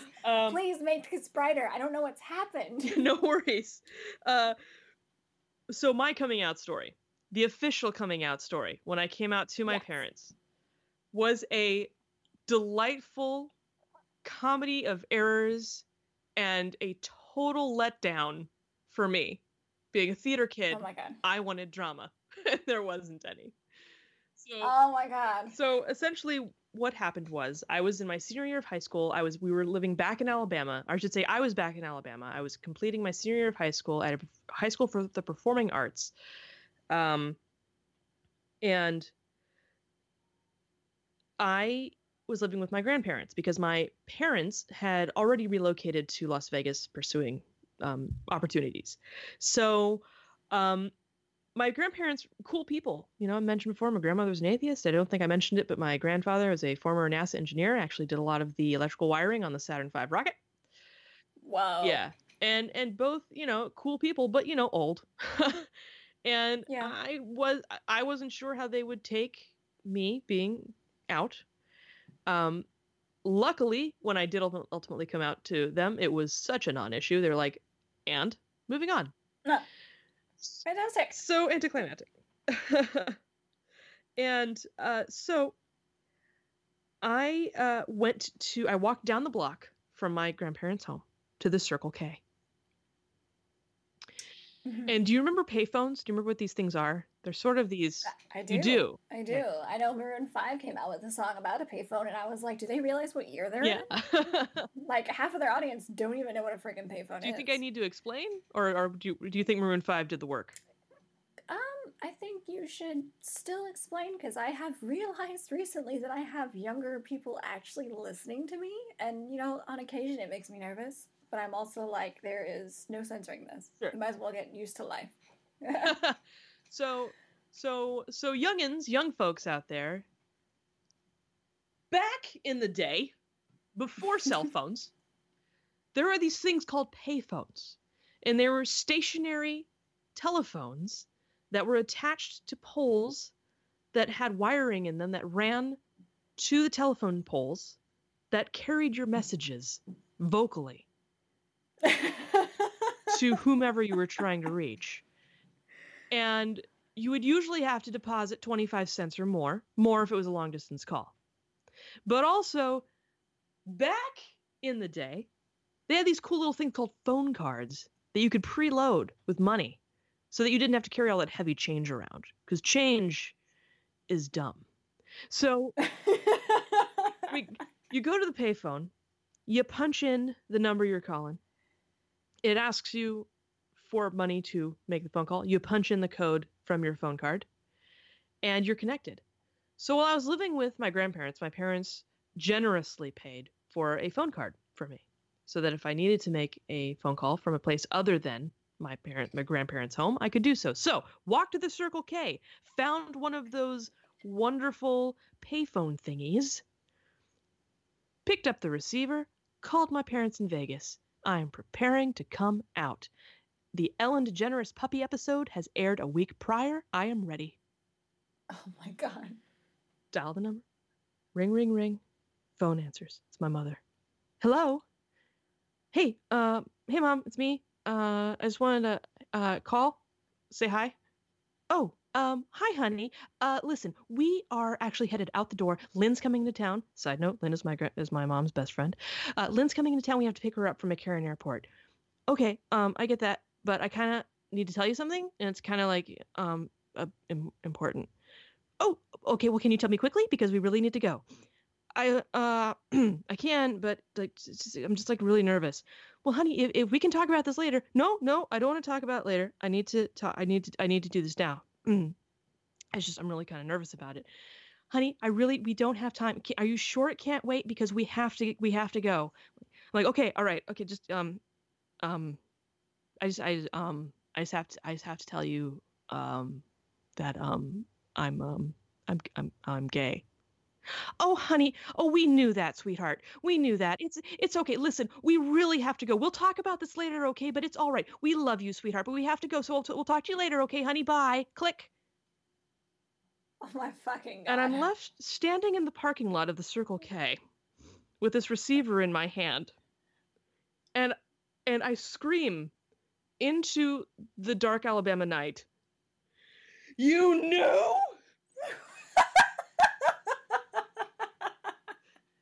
Slammed the phone back in the cradle and just muttered to myself the whole way back to my grandparents' house. They knew. You knew. They knew. They knew. How they knew. So that was my coming out experience. I should have just let you talk this entire podcast because I mean, I just went to like dark subjects, and you're just like, let me literally play out to you how exactly this event went. Probably the best thing I've ever heard. Like, tell me more. Continue to tell us stories. That was fantastic. Thank you. You can't see it, but I'm bowing. Thank you. I love how I can literally hear you like lean back in your chair when you sit back. All about the, Foley is an art form. And I'm disappointed I haven't let you talk more. I have to say, it's very refreshing to talk to someone who's had a good experience with their life and being gay, I suppose. I know of course, you've had your dark moments and stuff, but to like have someone who doesn't have like, oh, this is all of the crap I've had to deal with being gay stories to compare to, which is one of the reasons I was caught off guard, because you were just like, my parents were fine with it, and I was like, fuck, what have I done? What have I done? And I kept talking about it over again, and I guess I thought you would be able to add to it. I'm like, this is what I get. This is what I get for jumping to this conclusion. But this is also the beautiful part of this podcast that I want to bring to people, is that everyone's story is different, and there's so many different ways that this can happen because they see one thing of representation on TV, and that's it. They see one thing and they look at it and they say, well, I'm not this thing, so I can't be gay, or I can't be this thing, or it's not going to work out well. And it's just, they need to hear that it goes in many different directions. This shit is what should be on my podcast. God. Anyway, more stories. More stories? Okay. Because apparently every story I tell is just getting sad. I don't know what's wrong with me these days. Like, I have plenty of fun stories to tell, and it's just like, do I sit here and talk about my wife, or tell us about your wife? That might be a nice change. I'm trying to think of any just truly hilarious stories that also happen to deal with my being gay, and I am not coming up with many. Yeah. All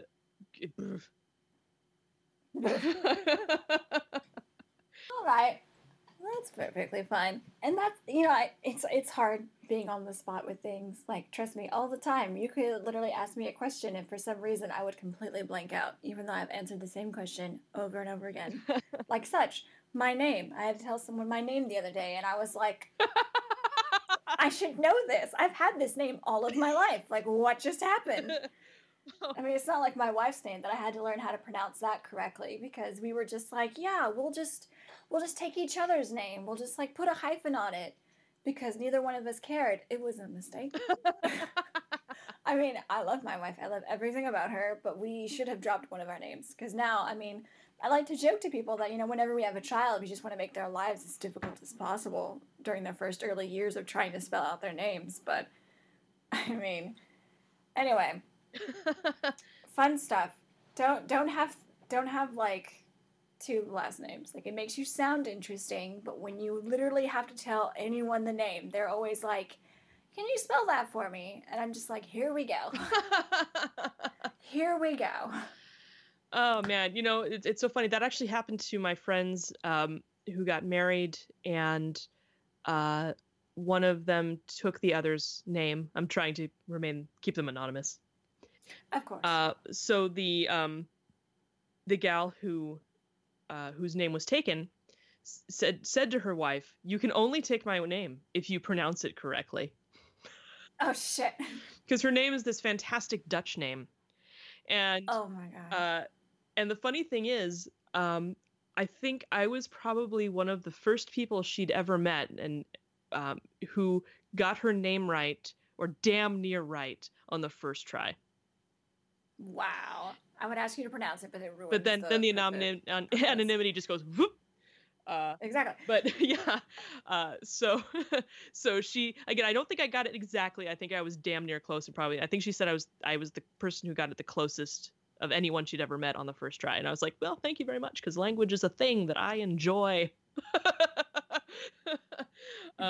But yeah, I thought that was really funny. But she got in a lot of trouble with her wife for telling her that she could only take her name if she could pronounce it correctly. I still can't pronounce my second one correctly. And it's not really my fault, because her father's side is Irish and they have a completely different pronunciation of that name than her mother's side does. So I heard her father, like, because for some reason I could understand the Irish side of her family a lot better than I could understand her mother. So I kept hearing them say it, and I thought, that's how you say it. And then I started saying it back here, and she was like, "What are you doing?" And I was like, "What do you mean?" And she's like, "You can't even pronounce your own name right. Do you know what that sounds like?" And I'm just like, "Well, not when I'm not next to you." And it's so fun. It's so fun because, like, the inflection is completely different. Like, we'll say the same word, mm-hmm. but they break up the syllables differently. Like, it's wonderful. I think I would have an entire podcast about the differences if it had anything to do with being gay, which I could make it work. I will make it work one day. But like the funnest one I have is that they say we say respiratory, mm-hmm. and they say respiratory, mm-hmm. or aluminum and aluminium. I just say aluminium because for whatever reason my mouth can't make those words. Like, it took me, like, literally most of my adult life was learning how to say the word millennium right. And for some reason, I couldn't say aluminium right. I was going to say it the other way, but, I've already made an ass of myself enough in front of a mic, so I think I'll stop for tonight.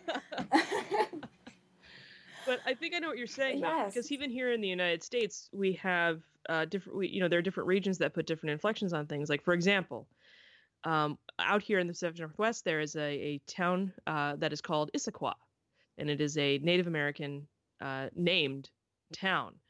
That same name in upstate New York would be pronounced Issaquah. What? Yeah, so Issaquah versus Issaquah. Is there like a lively debate about this? Because I heard you say soda pop earlier, and I'm just like, you've been in the Pacific Northwest for too long. You're calling it soda pop already.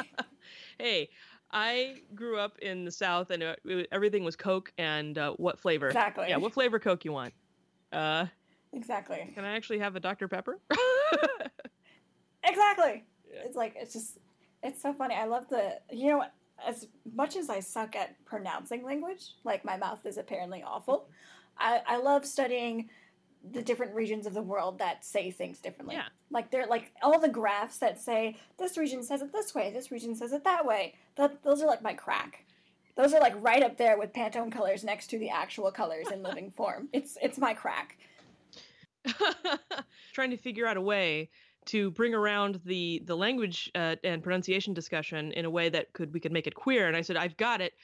What if in one part of the country it was pronounced lesbian, and in another part of the country it was pronounced lesbian? Who the fuck? Pardon my language. Who pronounces it that way? No one, but I'm saying, what if it was? I mean, I've heard people that say lesbian. Lesbian? As if the I didn't exist. Oh, wait. Spelling is also not my greatest subject. There is an I. You're fine. Okay, good. I mean, anyway, but I don't know. I don't know. I mean, that's something to work on. Something to work on there. If we can make this work, we could do anything. Yes. But was there anything else you would like to talk about? Because I feel like you should do the talking because I'm just like driving this down to like sad conversations. I don't know what's going on with me today. No worries. Gosh. Well, we could talk about Wynonna Earp. I could talk about that all day long. Yes! Yes, let's do that. Because I tried to do that with Delaney, and for some reason we just went off in every other direction. It was still a wonderful conversation, but like we just like barely scraped that Wynonna Earp. Barely scraped the surface of Earpiness. Yes, we barely scraped the surface of it, and then we went into our different directions and talked an awful lot about strawberries. Delaney being a botanist, she will always steer the conversation towards plant life. Because I mean, I learned a lot. I love learning. Oh, me too. I just think it's funny, like literally. Oh my, I love Delaney so much. She's like one of my dearest friends. It's just so funny. Literally every podcast, she has to at some point bring up the fact that she's a botanist. I love it. Like, so tell me, how did a thespian and a botanist sit together and say, well, you said, let's make a podcast, but how did that come to be? Because I've heard her side of the story, and I've seen that your side of the story is a little bit different, so I would like to hear it from you as well. Oh gosh, well, we're both kittens. We're from the Kitten Board. Did she mention that at all? Yes, she did. So didn't call yourself kittens, but keep going. Yeah. So we were both authors of fan fiction for Different Colored Pens, which is the fan fiction forum on the Kitten Board. And the Kitten Board, just as a quick refresher, is where a lot of lesbians went to fangirl about Willow and Tara on Buffy the Vampire Slayer, and then to further console each other when that went horribly wrong. I'm not going to go down that spiral. I have so many great stories from different aspects of the community about that event. I'm going to like make an anthology about it. Yeah, you should. You totally should. It should be like the gunshot heard across the queer world. Yeah. Something like that. Continue. So we were both on the board back in the early thousands around the same time. And then both of us naturally drifted away from the board. Just our lives were going in different directions, and she and I didn't really talk too much. We knew of each other. We chit-chatted once in a while, but we didn't like know each other back in the day. And then something weird happened about 3 years ago.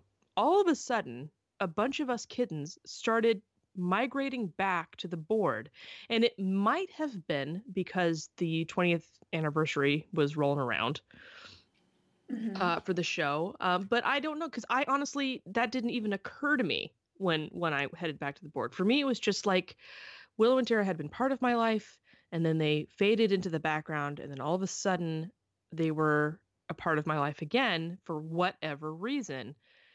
And it was the second time back to the Kitten Board where Delaney and I really started talking to each other, because we were both actively writing fic, myself a little more than Delaney, but we were both actively writing fic for the board. And Delaney used to come up with the monthly fic challenges, lay down a prompt. Here's the rules of of engagement, and here's what you can do, can't do, submit a fic, and people vote on who's the best. And so she and I started creating new challenges since the board was kind of becoming a little active again. She and I were working together creating new challenges. And in the process of doing this, a friendship really started to form. And we became very, very close friends. And we were chatting constantly with each other over the internet. And we talked, talking about our wives, talking about our work, and just really, really getting to know each other. We started sharing deeper secrets, deep personal, emotional things that we would help each other through, and really just kind of became each other's shoulder to lean on beyond our wives, because our wives are excellent for that. But there's also sometimes where you just need something outside of that immediacy. Sometimes it's nice to talk to someone through a screen and sort of flush out your feelings sometimes. So that's really how our friendship formed. And then Wynonna Earp came along, and I can't remember who told me to watch it. It might have been Delaney telling me. I honestly, or maybe I told her to watch it. I don't know. But anyway, I watched the first season with my wife, and it was a show that we had intended to watch when it originally aired. I was producing a show at the time, and I was literally at the theater every night, every Friday night during the run of both my show and Wynonna Earp. So I'm sorry, my show was going to win. I had to be there. So once we kind of got past that and into a new year, and someone mentioned Wynonna Earp again, and it popped up on our Netflix screen, my wife and I were like, oh yeah, we should totally check that out. Because we wanted to watch it before, but we couldn't because schedule and... And we get to episode 2, where Officer Hot shows up in Shorty's bar and discovers Waverly drenched in beer. And both my wife and I looked at each other and went, hello, what is this? Yes. Yes, I get that all the time. Yeah. All the time. So, what is happening on our television screens? What is this? And so we immediately binged it. And then I immediately told Delaney, you have got to watch the show. You have got to watch the show. And so she binged it. And we were like, oh my God, the show. And so then we told our friend Lara about it. And I was like, Lara, you have got to watch the show. You've got to. And she finally relented because I would not shut up about it. I mean, I would not shut up about it. Finally relented, watched the show. And then she was like, oh my God, the show. And we all three just started going, oh my God, this is amazing. And Lara is a moderator on the Kitten board. So she reads a lot of fanfic all over the place. And she was on AO3. And I was like, it'd be so great if there was Wynonna Earp fanfic. And she's like, hello. And she sent me a link to check out the fanfic there. I was like, oh, there's fanfic. Ah! And so I immediately dove in and started reading, and then I became inspired to start writing. And then Laura wrote one, which was if you knew Laura, this is a huge deal. You will notice my pronunciation of her name goes back and forth because there are like 3 different ways that we pronounce it regularly, and she doesn't care. So I'll call her Lara, Laura, and Laura. It's all the same person. But so when she wrote fanfic, it was like, oh my gosh, this is a huge deal. This is huge. And we were all just talking with each other and sharing with each other and going, this fan fiction is amazing. And oh my gosh, this is so cool. And we need to talk about, we talk about this so much. I wish more people knew about this. These writers are incredible. Hey, I got an idea. I'm going to do a podcast. And Delaney, you're going to be my co-host. It's like, you have no choice. You have no choice in the matter. She did. But yeah, I knew that she had some kind of big stuff coming up in her life, and she was going to need some sort of distraction from daily stressors. And so I was like, great way to get out, to get away from stress is a fan fiction and is an escape, and then also having this like weekly appointment for us to talk to each other and fangirl about stuff that we both love is also a cool thing. So it was, mostly because I wanted to shout to the rooftops and to the hills about how amazing these works are. And while also supporting this amazing, incredible, inclusive, queer, positive television show out of Canada, who I just wish I was Canadian, and because they are smarter than us, and just lift up this show and lift up the fan fiction authors who are paying homage to this show and who are also fully committed. And all, one thing we like to say in the Earper fandom is I'm all in, and all of us are all in. And I've never been this excited for a fandom in my life. Not even Buffy compares, because in Buffy you had factions. You had the Willitera safety zone. If you were queer, that's where you were safe. If you went to the main Buffy boards, it was a bloodbath. No. And not just because the show's about vampires, it was a bloodbath because there were some seriously effed up mother truckers who would gay bash like nothing. And that doesn't exist in the Earper fandom. We all love each other. We are all supportive of each other. There is no straight faction versus gay faction. It is all everybody together. This is the first time I've watched a television series. Can you tell I'm excited? First time I've ever watched a television series where I am not just in it for the queer relationship. I am there because I legitimately love every single character, even the bad guys. It is the most fulfilling and wonderful and validating and affirmational television series, and it's yes, it's like I wish I'd had this growing up. Oh my god, it's just so incredible to sit there and go, this is a beautiful love letter, and thank you so much, Canada. Are you? I know you just said before, are you crying? But would Wynonna Earp be one of the things you would cry about? No, I haven't. I have yet to cry over an episode of Wynonna Earp, including the season 2 finale. So people are probably going to say I'm dead inside. But oh my god! But I'm not saying that I would never cry at Wynonna Earp. I'm positive that there will be some episode, maybe let's say 12 seasons from now, because it's going to be a perpetual show that is on for the rest of our lives, like Supernatural. It deserves to be on, unlike Supernatural. Don't get me started. Some point down the line, yes, they're totally going to make me cry. Absolutely. That hasn't happened yet, though. That is amazing. I love hearing all the passion. It was like, man, we should talked about this in the beginning instead of getting like really dark, because now I'm just like, whoa, like that passion is amazing and it's fantastic, and this is why I love talking to people, because I love talking and hearing their passions. It's like my passion in life is to hear your passion. How many more times can I say it? Just try to fit the word passion in one more time. Just one more time. Okay. Passion fruit is horribly bitter and I don't like it. Wait. I'm sorry. Okay, that's great. But seriously, like, I don't understand why it's called passion fruit when it's so bitter. Because sometimes love is bitter. Get out. Okay.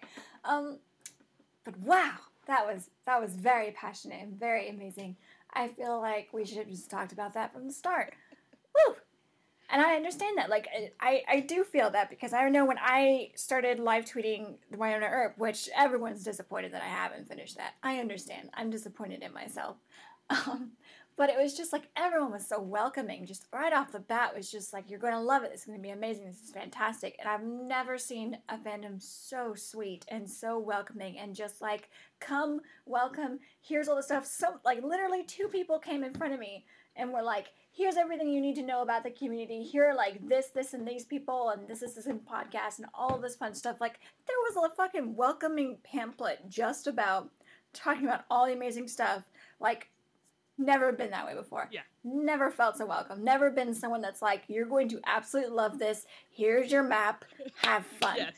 What? Yes. Amazing. Yes. Amazing. Like, just the culture by itself is just so beautiful. And like, unfortunately, I've seen people talk crap about the fandom, and I'm just like, what kind of person are you that you can somehow find something bad to go with this? Like, what kind of life do you lead? Anyway, it's just beautiful, and I hope that just spreads through anything. Because if anything else in this world can just have an ounce of that kind of acceptance and looking out for each other and anything, man, this world's going to be a better place. Absolutely. I think that Earpers are really a representation of what utopia could be. Oh my god. Oh my god. I'm like debating whether we just like dive into this and be like, should I ask you all of this different stuff about Wynonna Earp? But we've also almost been talking for 2 hours. You can have me back and on. Your wife is... You can bring me back on. Yes! Yes! Feel free. Hell, after you watch Wynonna Earp season 3 and I get through season 2, because I already know I ain't gonna be able to catch up all the way, we should totally just come on and just talk all about it. It is a date. I'm holding you to that right now. Yes, please do, because I always want people to come back, and I always want them to share my stories, and I feel like we've talked so much that we haven't really had time to dive into the things that you love. I mean, other, of course, than theater, theater. which was so nice. Talking to somebody from the arts, because a lot of people I talk to seem to have very technical jobs. Yeah. It's very interesting. Like, so many people is like, I'm in science, I'm a woman in STEM, and I'm just like, this is fantastic. But at the same time, there's more to life than just stems. Don't tell Delaney that. She will prove me wrong somehow. She'll use plants to prove you wrong. She will. But exactly. She will use a stem from plants to tell me that no, everything it comes from stems. Well, there is actually a movement now to change it from STEM to STEAM. What the? Go ahead. And so that would be science, technology, engineering, art, and math. Okay. Yeah. I mean, I'm not gonna stop anyone from being more inclusive inside the female empowerment thing. You know, and whatever. Well, life changes all the time. I'm not gonna fuss about it just because I got accustomed to something.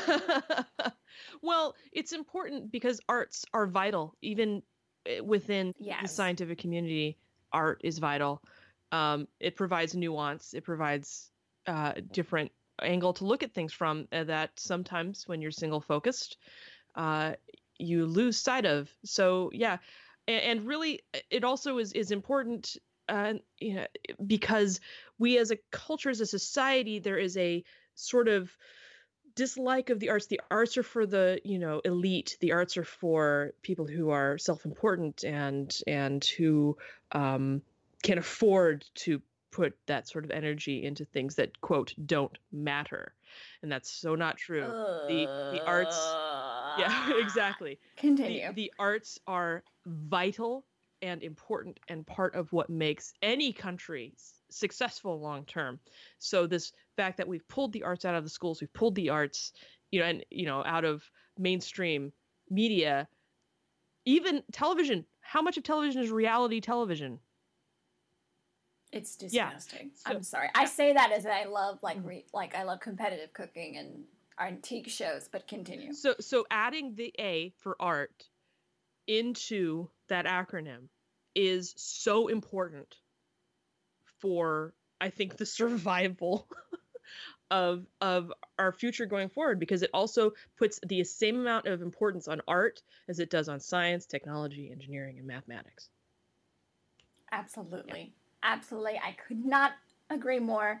And honestly, I feel like if a lot of people just moved past that whole, this goes against something that I've become accustomed to, it makes me uncomfortable, the world could be a so much bigger place. Oh, yeah. Because I feel like a lot of issues that we come through with, changing stuff is just that people are like, well, I'm not accustomed to this, and it makes me uncomfortable, and they just don't want to relearn something. Mm-hmm. And it's frustrating. It's just another thing about representation. Mm-hmm. They're so used to seeing one thing on TV all the freaking time that when we go to change something, they're just like, well, why do you need it? Yeah. And I'm like, well, why do you need it your way? Right. Yeah. Change is good. Change is what helps us grow as individuals and as communities and as countries. And as long as it's forward moving change, not backward moving change. And so, yeah, I think we'll get there. We'll get there. I don't want to go down a whole other tangent about the current state of our country, because that's a whole other show. But no, and we've already made this episode dark enough as it is. Is this the darkest time? So yeah. Oh my god. It might, the beginning of this podcast was, and I apologize for that again, because clearly you can cut this together. You seem to be a very happy person. You can cut this together however you want. It will be very organic. Yes. As much as sometimes I'll say shit that I'm just like, oh God, I wish I said it another way, but I keep it in there anyway, because this is it. This is reality. And while we like to splice it and change it to fit our ideal image of what something should be, sometimes embracing those flaws is the best thing you can do for it. Yes. Well said. Yay! So, I don't want to keep you from your wife. Thank you. And I certainly know mine keeps peeping down the stairs, tapping that invisible watch that she doesn't have to tell me that it's almost 1 o'clock in the morning. So, but definitely we need to make a date. Mm-hmm. Preferably after Wynonna Earp season 3 has come out, yes. Just because I know when it does come out, ain't no one gonna have time. Nope. So to totally come back and talk about it, because I would love to talk about your passions. I'd love to talk representation in TV. I'd love to talk more gay all the time gay. That's all I'm here for. Yes. That's how you get me to things. That's how I came to Wynonna Earp. They said there are gay there's, and I said okay. Yes. I'm on my way. Yeah, I like to say I came for the gay and stayed for the cray. Oh, bet that's on a T-shirt somewhere. It might be now. I don't know. If they did, they stole my idea. Oh no! Actually, I think Laura said that. So no, really, I stole Laura's idea. Laura, I'm sorry. I love you. I mean, that's how life works. It's like, I made this up. Oh, wait, no, I did not. Oh well. I always try to give credit where credit is due. I try to too. It just doesn't work out. Go to bed. I need to. But first, tell people where they can find you. Absolutely. You can find me on Twitter at neverheardofjen. You can also find me on Twitter at EFA_podcast. You can find the podcast at EFApodcast.com, the fanbus at fandrasfanbus.com, and you can also find us on Facebook at EFA Podcast. And we are also on iTunes, so you should totally check us out there and give us a positive review. As you should with mine, because I never say it, and thus, look, I have no reviews on my podcast. Oh well, that's fine with me. I just like to talk.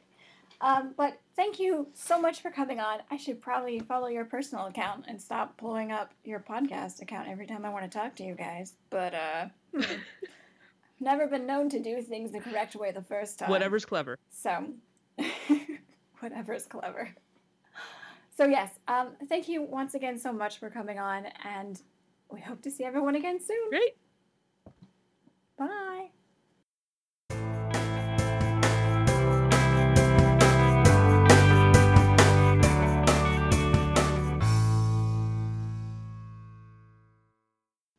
And that's fascinating. Just like how the Earp, like I recently went into the Earp fan fiction. Fuck. Do you want to start over? I guess I should have warned you before that I am not very suave at talking. I'm not very good at talking, period. I have a really funny story to go along with that. And how my family is really bad at language in general. Apparently, when we were younger, like they in school, they would when you decided to take an extracurricular. I'm so glad I'm getting this out now. You should take special classes like Spanish, like an extracurricular. Yeah, classes. Like you would bring home a sheet, and your parents would have to fill it out to see what their expectations was, which I don't know why. Why does it matter?